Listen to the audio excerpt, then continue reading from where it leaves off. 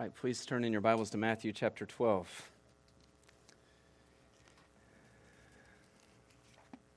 Matthew chapter 12, verse 15. As our study through the Gospel of Matthew has brought us to this passage. Matthew chapter 12, verse 15. If you're using the black Bibles that are provided by the church, I'll give you the page number in just a second. It would be page 817. Last week in our study at the beginning of Matthew 12, we saw that the Pharisees confronted Jesus because he was not following their traditions concerning Sabbath regulations. But Jesus showed that it was in fact the Pharisees who were in error. By them placing all these burdensome regulations on the people, the Pharisees had missed God's heart for the Sabbath. And they had elevated their traditions to the level of God's Word. And as if that wasn't bad enough, that Jesus also pointed out that the Pharisees had failed to recognize the uniqueness and the authority of who Jesus is. They had witnessed Jesus' teaching with authority, him healing, him casting out demons, him doing lots of mighty works, and yet they refused to accept that he was the promised Messiah, the promised King sent from God. But Jesus, once again, in this confrontation, declared to them, if they had ears to hear, that he is the Christ. He is David's greater son. He is unique. He has authority. He even explicitly said that he is greater than the temple, that he is Lord of the Sabbath. And by saying those things, Jesus was placing himself squarely in the place of God. He was claiming things that only God could claim. And so once again, this was an opportunity for the Pharisees to repent and to say, wow, Jesus, we were wrong about you. Please forgive us. We see that you are the Messiah. You are God's Son. But yet, they didn't do that. They did not repent of their unbelief. Instead, they doubled down on their rejection of Jesus. That's what we saw in the very last verse there in verse 14, that they were plotting how they could destroy Jesus. Right, and that's where we left off. And so now that brings us to verse 15, which is our text today, verses 15 through 21. So would you stand, please, again, in honor of God's word, and just follow along in your copy of the scriptures as I read. Matthew 12:15. Jesus, aware of this, in other words, aware of the Pharisees plotting to destroy him, withdrew from there. And many followed him, and he healed them all, and ordered them not to make him known. This was to fulfill what was spoken by the prophet Isaiah. Behold, my servant whom I have chosen, my beloved, with whom my soul is well pleased. I will put my spirit upon him, and he will proclaim justice to the Gentiles. He will not quarrel or cry aloud, nor will anyone hear his voice in the streets. A bruised reed he will not break, and a smoldering wick he will not quench, until he brings justice to victory, and in his name the Gentiles will hope. Amen. Thanks be to God for his word. Please be seated.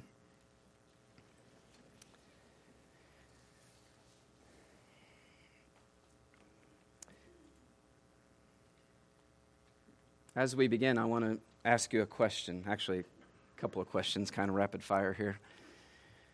What captivates your heart? What do you daydream about?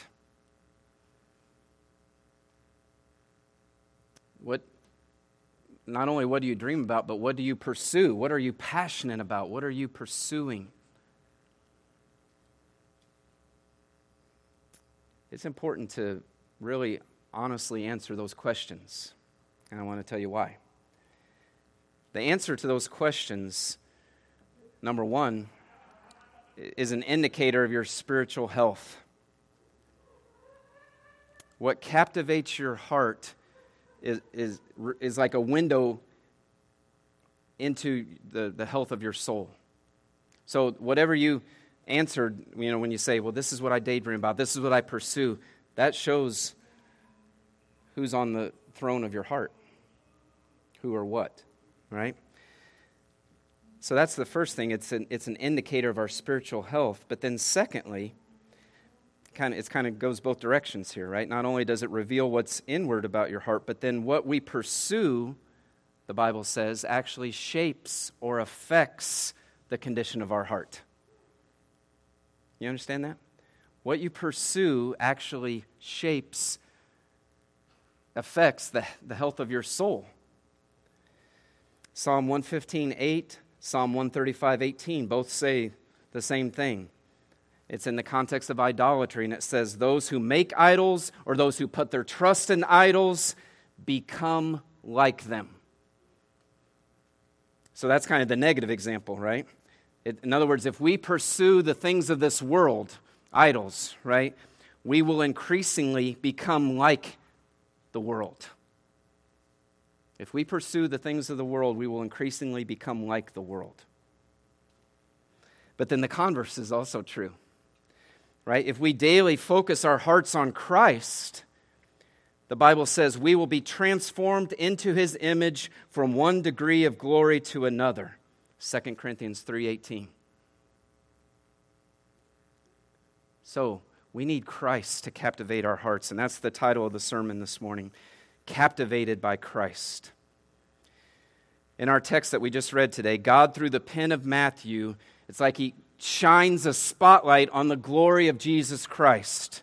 God wants us to see and be in awe of who Jesus is and what He's doing, even as He carries out His ministry. And so today, as we study this passage, I pray that God will, in fact, captivate our hearts with Christ. I pray that He will open our eyes to see Christ's beauty, to see Christ's majesty. And then I pray that God will give us grace to cast away any idols of our heart, so that Jesus Christ alone will have the first place of our affections and of our pursuits. All right? So that's my prayer. That's where we're headed today. So today, from this passage, and specifically from verses 17 through 21, we want to consider three things about Jesus: His position, His person, and His power. Okay, so that will kind of be our simple outline. But first, let us notice the context here in verses 15 and 16. So look again with me, please, at Matthew 12:15. Jesus, aware of this, withdrew from there. And so that flows right out of verse 14, right? The situation there. Jesus knows that the Pharisees are plotting to destroy Him. So what does He do? He withdraws from the situation. Isn't that interesting, right? You know, we like a fighter, right? That's, you know, how many people like Donald Trump? Oh, he stands up to everybody, right?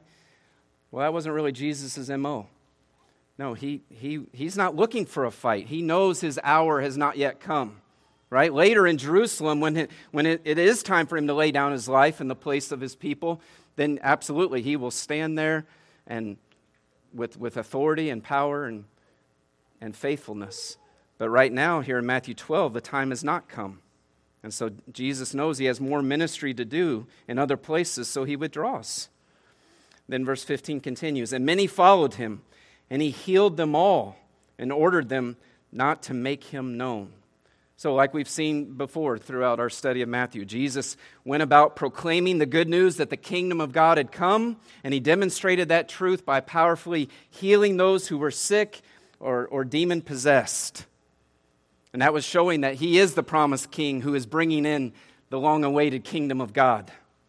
And of course, then when people were healed, right, they were super pumped about it. They wanted to just go tell everybody about it. But Jesus consistently, we've seen, has said, no, don't do that, right? I don't want you to go, and I want you to kind of keep this on the down low for now, right? And because Jesus he knew that undue publicity would hinder His ministry. Right, the crowds would misunderstand His ministry. The crowds would start thinking Jesus is just a miracle worker, or that Jesus is some political leader who's going to overthrow Rome. Right? I mean, the crowds were prone to those assumptions, and so Jesus doesn't want to pour fuel on that. No, he had come, in fact, to save His people from their sins by laying down His life. So He once again says, "Hey, don't make me known that way."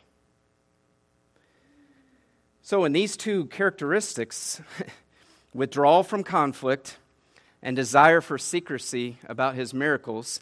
Two things that you and I would probably just kind of read over and say, okay, yeah, I get it, but no big deal. But to Matthew, led by the Holy Spirit, of course, right?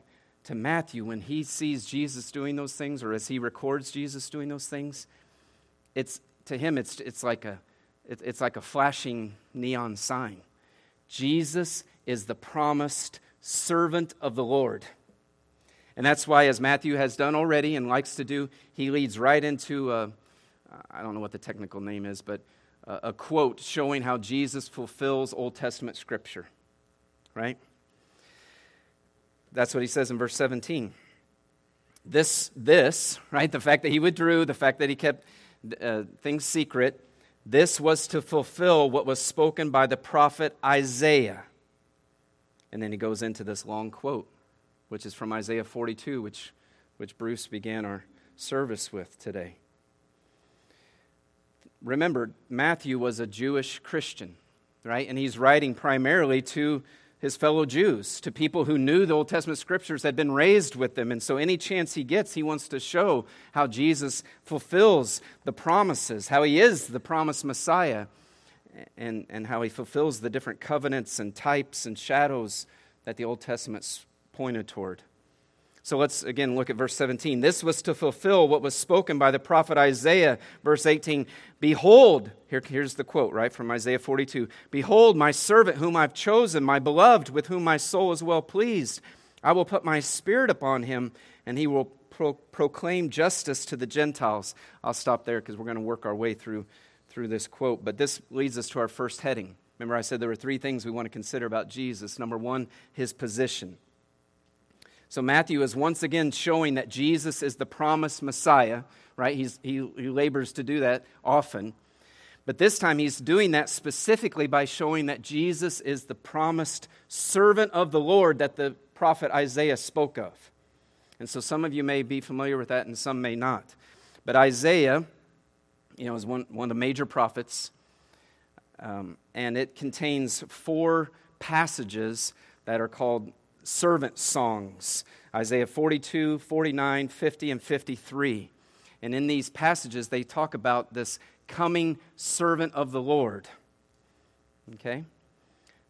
And that was a very important figure for the Jews. And to understand the importance of that figure, let's back up and say, all the way to the beginning, why did God create people?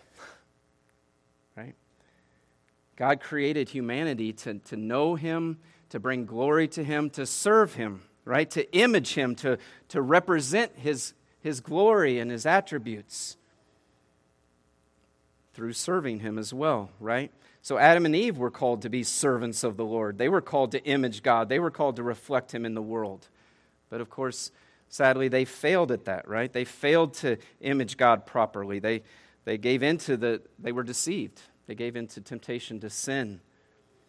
And so ever since then, God has been redeeming mankind, right? Seeking to rescue a remnant of people to still serve him, to still properly or increasingly image him, right? And so that kind of takes us through the timeline of Scripture. We get to the covenants that he made with the nation of Israel. God in his grace set apart the nation of Israel. They were to be a nation who would serve him. They were to be a nation who would represent him in the world. And there's other places in the book of Isaiah, which is written primarily to Israel, or specifically to the kingdom of Judah, the southern kingdom, where Israel is called the servant of the Lord. Because they were to represent God to the other nations. The other nations, the pagan nations, should look at Israel, look at Judah, and learn something about God. Wow, there is one true God, and he is powerful, he is loving, he is forgiving, he is faithful, he's holy, right? So they were to be servants of the Lord who image God that way, but of course Israel failed to do that. They weren't faithful, they weren't holy, they didn't show that God was the one true living God because they chased after the idols of the nations, the false gods, right? And so it's in that context, and Isaiah is written in the context of coming judgment upon the people of God upon Judah because of their unfaithfulness. But it's in that context that God, through the prophet Isaiah, starts speaking about there is going to be a servant who properly reflects my glory. There is coming a servant of the Lord who will image me to the world, who will be faithful, who will proclaim justice, who will show everyone that I am the one true living God. And that's this promised servant of the Lord that Isaiah speaks about, right? And as through the unfolding of Scripture and as people followed God, it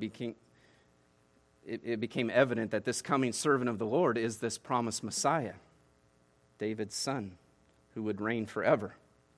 Okay? So the Jews were longing for that. They were looking for that. And Matthew says, guys, I want you to know Jesus is him. Jesus of Nazareth is this promised servant of the Lord. And the New Testament's clear about that. Not only Matthew, but the other apostles all declare that Jesus is God's perfect servant, that those servant songs written 700 years before Christ were talking about him. And so as we think about his position, just understand what a big deal this was. This is the promised servant of God.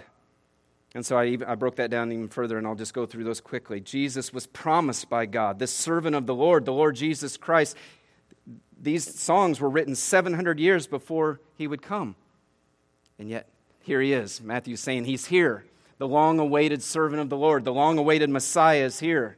And of course, we know those promises go back even further than Isaiah, don't they? They go all the way back to Genesis chapter 3, when Adam and Eve sinned, even as God is handing out the consequences for that sin. He promises that there'll be a seed from the woman who will crush the head of the serpent. And then from there, you've just got one covenant promise after another. You got one picture after another through the sacrificial systems and the festivals and all that. All these pictures and promises, and all pointing to the Lord Jesus Christ. And as we've seen in the study of Matthew, Jesus says, those scriptures were all talking about me. I've not come to abolish the law, I've come to fulfill it. Remember he said in the Sermon on the Mount. So all those promises find their fulfillment in Christ, as Paul says, they all find their yes and amen in the Lord Jesus Christ. So he's promised by God. He's chosen by God. Now we get into our text here, right? All that was we see that just as through the introduction of this quote. Behold my servant, the promised servant of the Lord, verse 18, he says, whom I have chosen. This is Yahweh. This is God the Father speaking, right? Yahweh is, God exists in Father, Son, and Spirit. But in the context of Isaiah, this is like God the Father saying, my servant whom I've chosen. Notice that close relationship. He says, this is my servant. This is my chosen one. This is whom I've appointed. I've chosen him because I love him, we're going to see. So he's promised by God. He's chosen by God. He's loved by God because he says, my beloved, with whom my soul is well pleased. When do we see the Father declaring his love for Jesus during Jesus' ministry? When do we see that? At his baptism, right? We've seen that already in Matthew chapter 3. Remember what happened when Jesus was baptized? Voice from heaven said, this is my Son whom I love. Right? And then later we're going to see the same thing, I think it's Matthew 17, in the Transfiguration. A voice from heaven to the three apostles there. This is my beloved Son. Listen to him. Wow, the Father declaring that he loves the Son, that he's well pleased with the Son.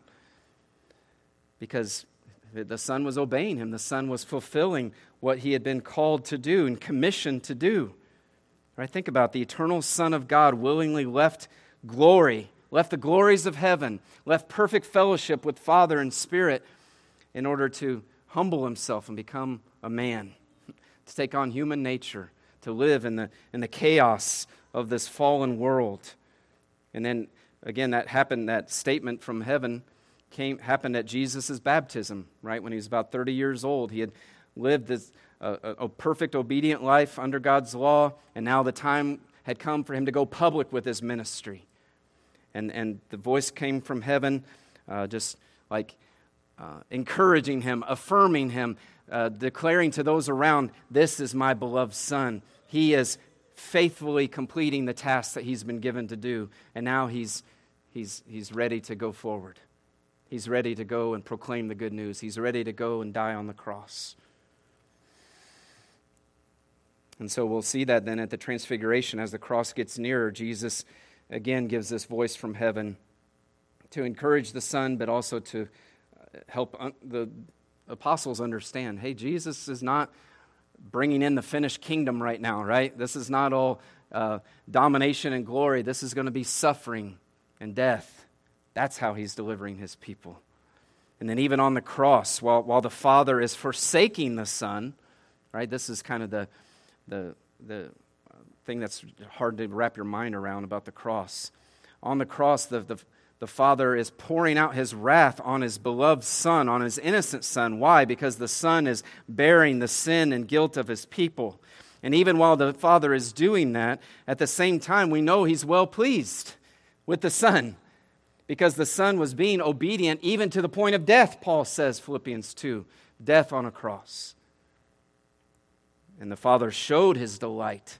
He showed how pleased and proud he was of his Son by raising him from the dead, by exalting him to the place of ultimate authority and honor, to show everyone, yes, this is my Son. He was not an imposter. He is who he claimed to be. He is the eternal Son of God. He is the promised King. He has faithfully completed his mission of redemption.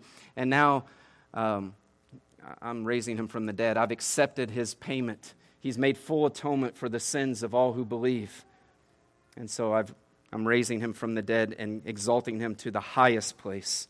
And that's where Jesus is now, at the Father's right hand, ruling and building his kingdom through his Spirit. So, in this quote, we see that Jesus is promised by God, he's chosen by God, he's loved by God, and then he's anointed by God. Back to verse 18 there, the middle part. He says, I will put my Spirit upon him. The Old Testament teaches that God will place his Spirit upon his chosen servant, the Messiah. Speaking of Isaiah, there's several places in Isaiah that talk about that. As it talks about the Messiah, one of the continuing characteristics of the Messiah, of this promised king, is that the Lord's Spirit will be upon him. Isaiah 11:2 says that the Spirit of the Lord shall rest upon him, the Spirit of wisdom and understanding, the Spirit of counsel and might, the Spirit of knowledge and the fear of the Lord. We see it here in our text, Isaiah 42. I put my Spirit upon him. He will bring forth justice to the nations. Isaiah 61, the very passage that Jesus reads in the synagogue there in his hometown of Nazareth. The Spirit of the Lord God is upon me, because the Lord has anointed me to bring good news to the poor. And then he goes on and talks about his ministry, what he's been sent to do. And so why that's significant is because in the Old Testament, whenever someone was commissioned to become a prophet or to become a priest or to become a king, guess how that commission was marked?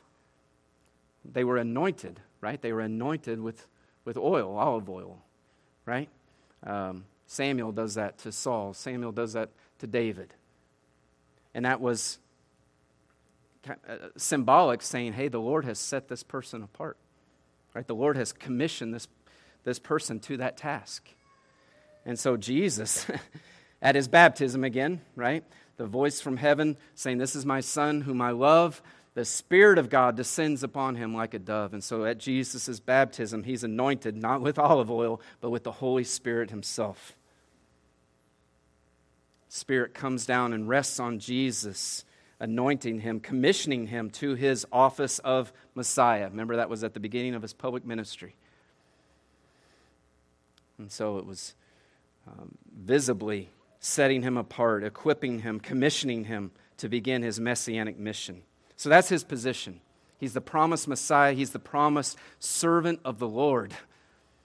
Think of all the people who had failed to serve the Lord properly, and yet there's this one who will be faithful, who will be compassionate and bring justice.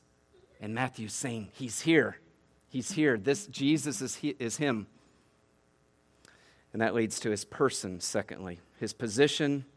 Now we want to look at his person. Lots of things we could say about Jesus, right?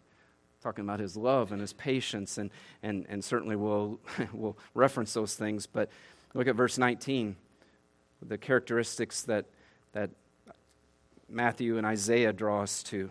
He will not quarrel or cry aloud, nor will anyone hear his voice in the streets. Right? So there was, again, what the Spirit used to prompt Matthew to say, Jesus is fulfilling this, right? He's not quarreling with the Pharisees. He's, he could wrap circles around them, right, with his intellect and his knowledge of the law, and he does that from time to time. But that wasn't the time to do that. He's not quarreling. He's not self-promoting. No, he's actually being very discreet and quiet. He's caring about his business. He's not letting other people define his ministry. He's defining his ministry. But then look at verse 20. This is the verse we want to hone in on right now. Talking about his person, his character. He's humble, right? We see that from 19. He's humble. The Bible talks a lot about that, doesn't it? Philippians 2. He humbled himself to leave heaven, to become a man, to become a servant. Not just any man. He didn't come down as a king who was paraded and who was worshipped and all that, like an earthly king. He is the king. No, he came as a humble babe, born to poor parents, and lived as a servant, washing his disciples' feet, dying on a cross. So he's humble, and then verse 20, he's gentle. He's gentle. Verse 20, a bruised reed he will not break, and a smoldering wick he will not quench. Two pictures that would have made instant sense to the original hearers, right? But that we need a little, probably, work to understand. Okay? Well, you know what reeds are, right? And a reed, was used for different things, but if it got cracked or was, partially broken, right, people would say, well, this reed's not good for anything, right? It's kind of hanging there limp. It's damaged. It's, let's just get rid of it, right? It's no good for nothing. Likewise, the wicks that were used in their lamps, once that wick got to be faulty, rather than just giving out good light, what would it do? It would smolder, it would smoke, it would, now the air is smoky, now it's not giving off good light, and so people would say, man, these things are a dime a dozen. I'm just going to get rid of those too. Both these things are cheap, reeds and wicks. And if they don't work, let's just pitch them, right? Let's just kind of, if it's smoldering, if it's kind of sputtering, let's just put it out of its misery, right? But that's not what Jesus does with us. That's not how Jesus carries out his ministry. No, Jesus is gentle. A bruised reed he does not break. A burning wick he does not quench. Jesus comes to us in our sin and weakness, and rather than snuff us out, he graciously saves us. He strengthens us. He sustains and strengthens our faith. Think of how this characteristic, this quality of Jesus manifests itself in his ministry. How many times do we see, and we saw it in our scripture reading today, right? How many times do we see people coming to him, knowing there's something special about him, not understanding everything about him yet, but just knowing that they're in need, and they come to him, and others are like, oh, what are you doing? You're not following all our rules. You're a sinful person. Get out of here, right? That's what the Pharisees want to do. They want to snuff out a wick that was kind of sputtering and smoking and smoldering. No, they're like, we don't need this. Get out of here. No, Jesus doesn't do that. He says, come, right? And he draws out people's faith. He comforts them. He touches them. He assures them. He shows them his love and his compassion. Think about the woman that in the crowd who had been bleeding for, 12 years, I think? And she tries to even come secretly, and think, if I can just touch him, right? Jesus stops, even though he's right in the middle of going to an urgent situation, and he calls out, hey, who touched me? Why does he do that? To draw out her faith, to strengthen her faith, right? She was healed, but she needs to know who he truly is. Not just a prophet, he's more than a prophet. Not just a healer, he's more than a healer. He's the eternal Son of God. He's the Savior and King. And so time and time again, Jesus does this. He's gentle toward those whose repentance is weak and whose faith is small. Okay? Jesus is gentle toward those whose faith is weak, or repentance is weak, and faith is small. We need those. That's how we come to Christ. By God's grace, we repent and believe. But Jesus, the Bible says, if there's anything in you that believes, if there's anything in you that is drawn to Jesus, then come. Come. Don't stay away. Come near. And let Jesus fill in the gaps for you. Let Jesus strengthen your faith. And so I know people come from all kinds of different experiences. When Melissa and I were hiking up in Glacier National Park last week, we met a young woman who was from Poland. And I, was trying to bring the conversation around to Christ, and I asked her about her upbringing and the church there in Poland, and I mean, you could tell she had not had a pleasant experience with the church, because it had been part of her education, and I mean, when she thought church, she was thinking broadly. It sounded like she was talking about priests and Catholicism and things, and so I tried to distinguish ourselves and say, well, we're Protestant, but and I mean, again, I don't know everything that was in her heart, but I think she had seen harshness, and I think she had seen hypocrisy. She had seen greed and pride and power grabs. And a lot of people have had bad experiences, right? Because God convicts us of our sin, and so, sometimes people have had those kinds of experiences at church, like where the church, and I was talking about this last week, right, where the church acts like a bunch of Pharisees, right, who are holier than thou, who have it all together. And this notion gets, well, I've got to get it all together before I can even really come to Christ, right? I can't be authentic, I can't be transparent and express my struggles and my sin. And I want to tell you, that's not the heart of the Savior. That's not the heart of Christ. That's not the heart of the gospel. All right, the gospel says, no, you come with your sin, recognize you're a sinner who needs a Savior, and recognize that Jesus is that Savior, and you come. You come with weak faith, and come into the arms of Jesus, and He's going to help you and strengthen you. He's going to give you new life in Christ, fill you with the Holy Spirit, and He's going to teach you and be your shepherd and guide you and lead you. Now, don't get me wrong. It is repenting. It is coming to Jesus as Lord, right? It's not trying to just get the benefits but still live life for yourself. That's not the gospel either. No, it's coming to Him and saying, I know you are Lord. I want to follow you, but I know I'm going to mess up a lot. And Jesus says, all right, let's do it. I'm going to shepherd you, right? And I'm providing means of grace for you. You have my Spirit, you have the Word, you have the church. Let's walk this journey. So I say all that, I kind of lingered there because, again, there might be some here today who have stayed away from Jesus because of bad experiences. And I would just urge you to come to Christ. He is a gentle, humble, and compassionate Savior.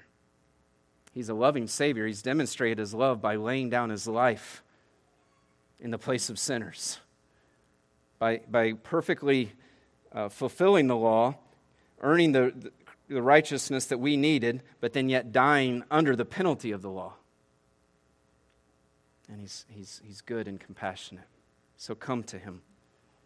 So in doing this and bringing this quote to us from Isaiah, Matthew is really reminding us of what Jesus had just said about himself in Matthew chapter 11, right? Remember how that ended?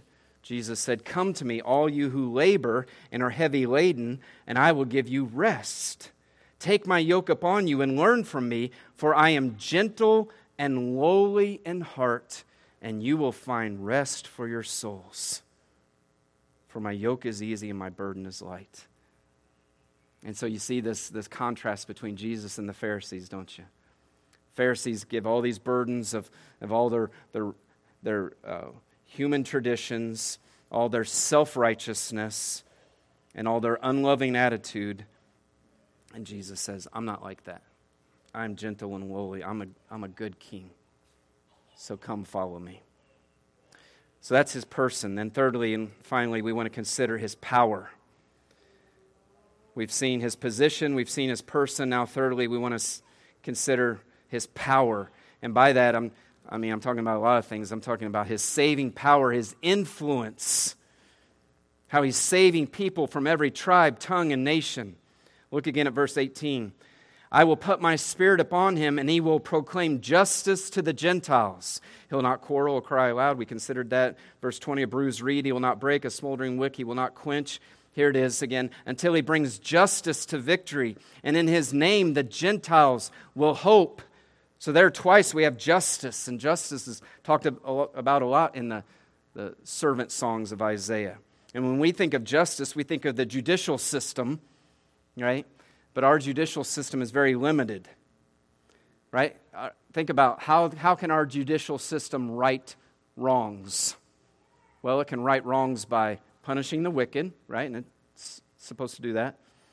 It can right the wrongs by clearing the innocent, right? And it's supposed to do that. But our judicial system is very limited, right? It doesn't have the power to totally put everything back together. It doesn't have the power to take everything that was hurt and broken and make it whole again, right? Our judicial system can't do that. But Jesus can. Jesus can. He brings true justice. He restores everything that sin has broken, right? And we're still waiting for that total final restoration, aren't we? But we have the already of that.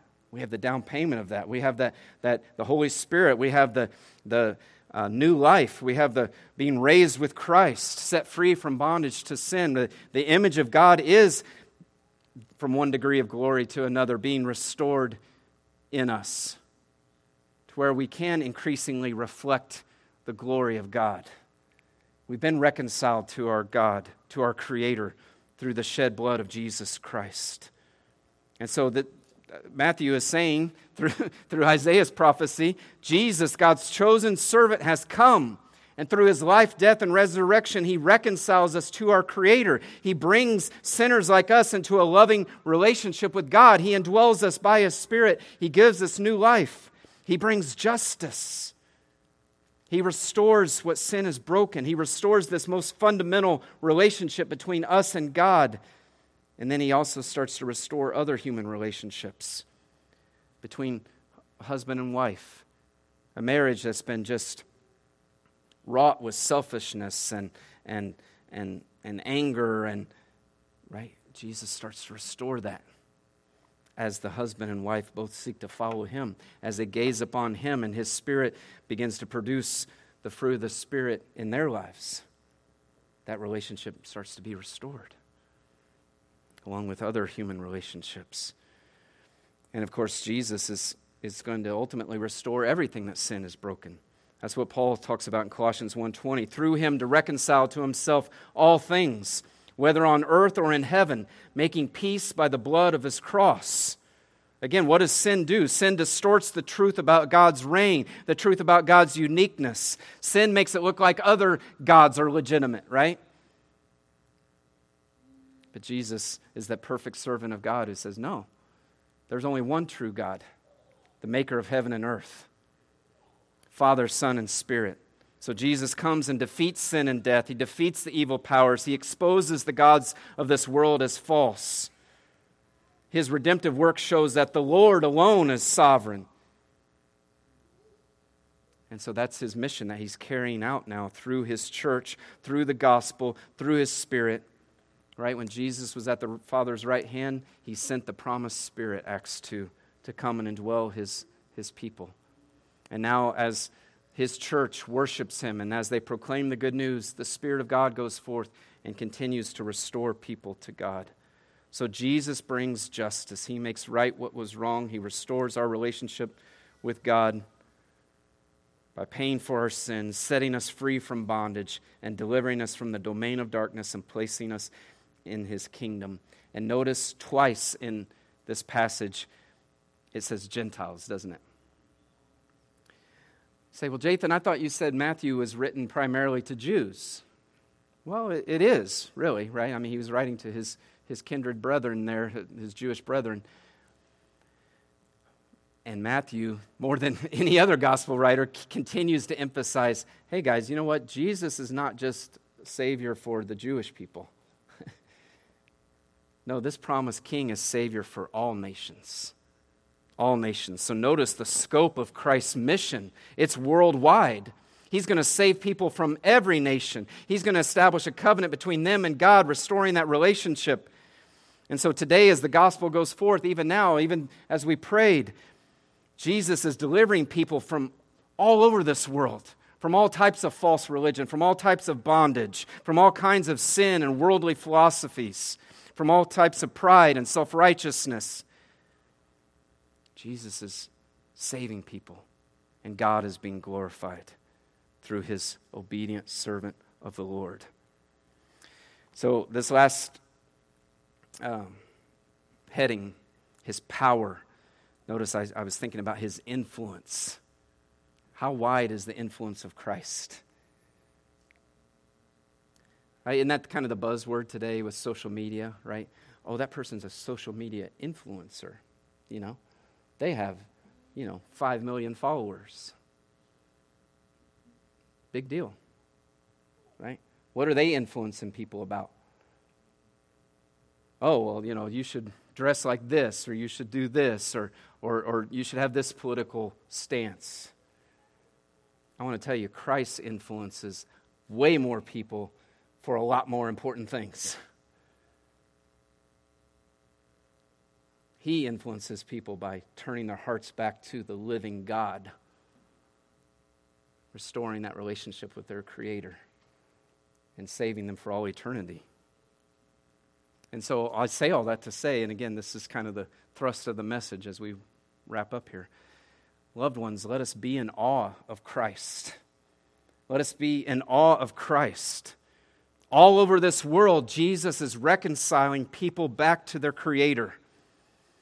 Remember, the book of Revelation describes a multitude that no man can number, people from every tribe, tongue, and nation who've been redeemed by the blood of the Lamb.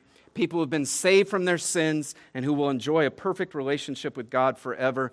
And he will reign. Christ will reign, right? He's returning, when he comes again, he's going to judge all wickedness, eradicate all evil once and for all, and we'll live with him for eternity in the new heavens and the new earth.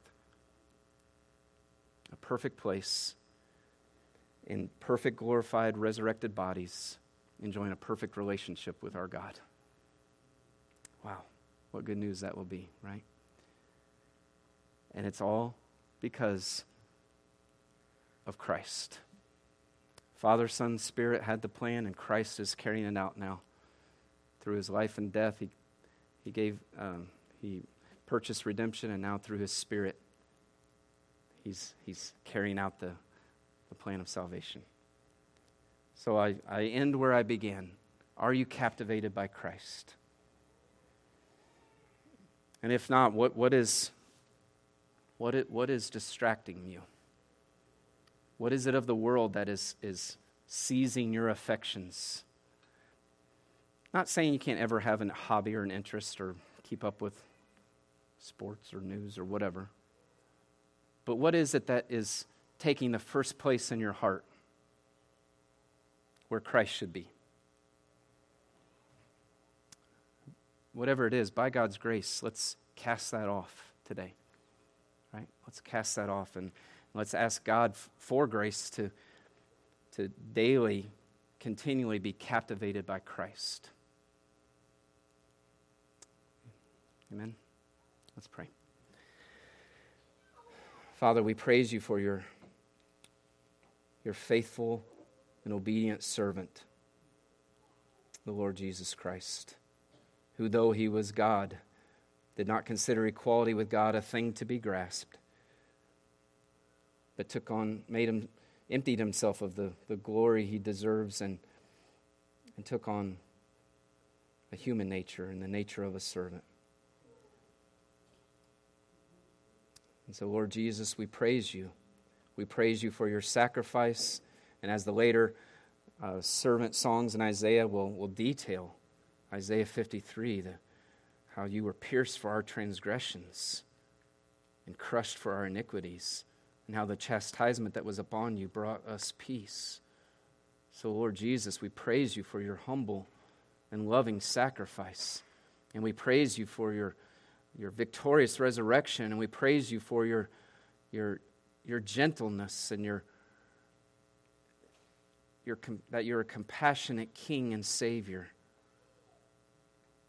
And I pray that you would show that compassion now, that you would strengthen our faith, that if there's some here today who've never turned to you in repentance and faith, that you would powerfully and lovingly draw them to yourself. And for those of us, your people, who we know that we have idols in our hearts, oh, please help us to repent of that and to seek you first and to be captivated by you. Father, you know our weaknesses. You know that we live in this world that just clamors for our attention, and you know the sin that remains in us, and yet you call us to walk by faith and not by sight. So please give us grace to set our minds and our hearts on things above, where Christ is seated at the Father's right hand, and not on things below. We know you are good and faithful to do this. And so please sanctify us for your glory, and that we may increasingly display who you are. In Jesus' name, amen. Amen. Will you stand, please, and we'll sing another song of worship.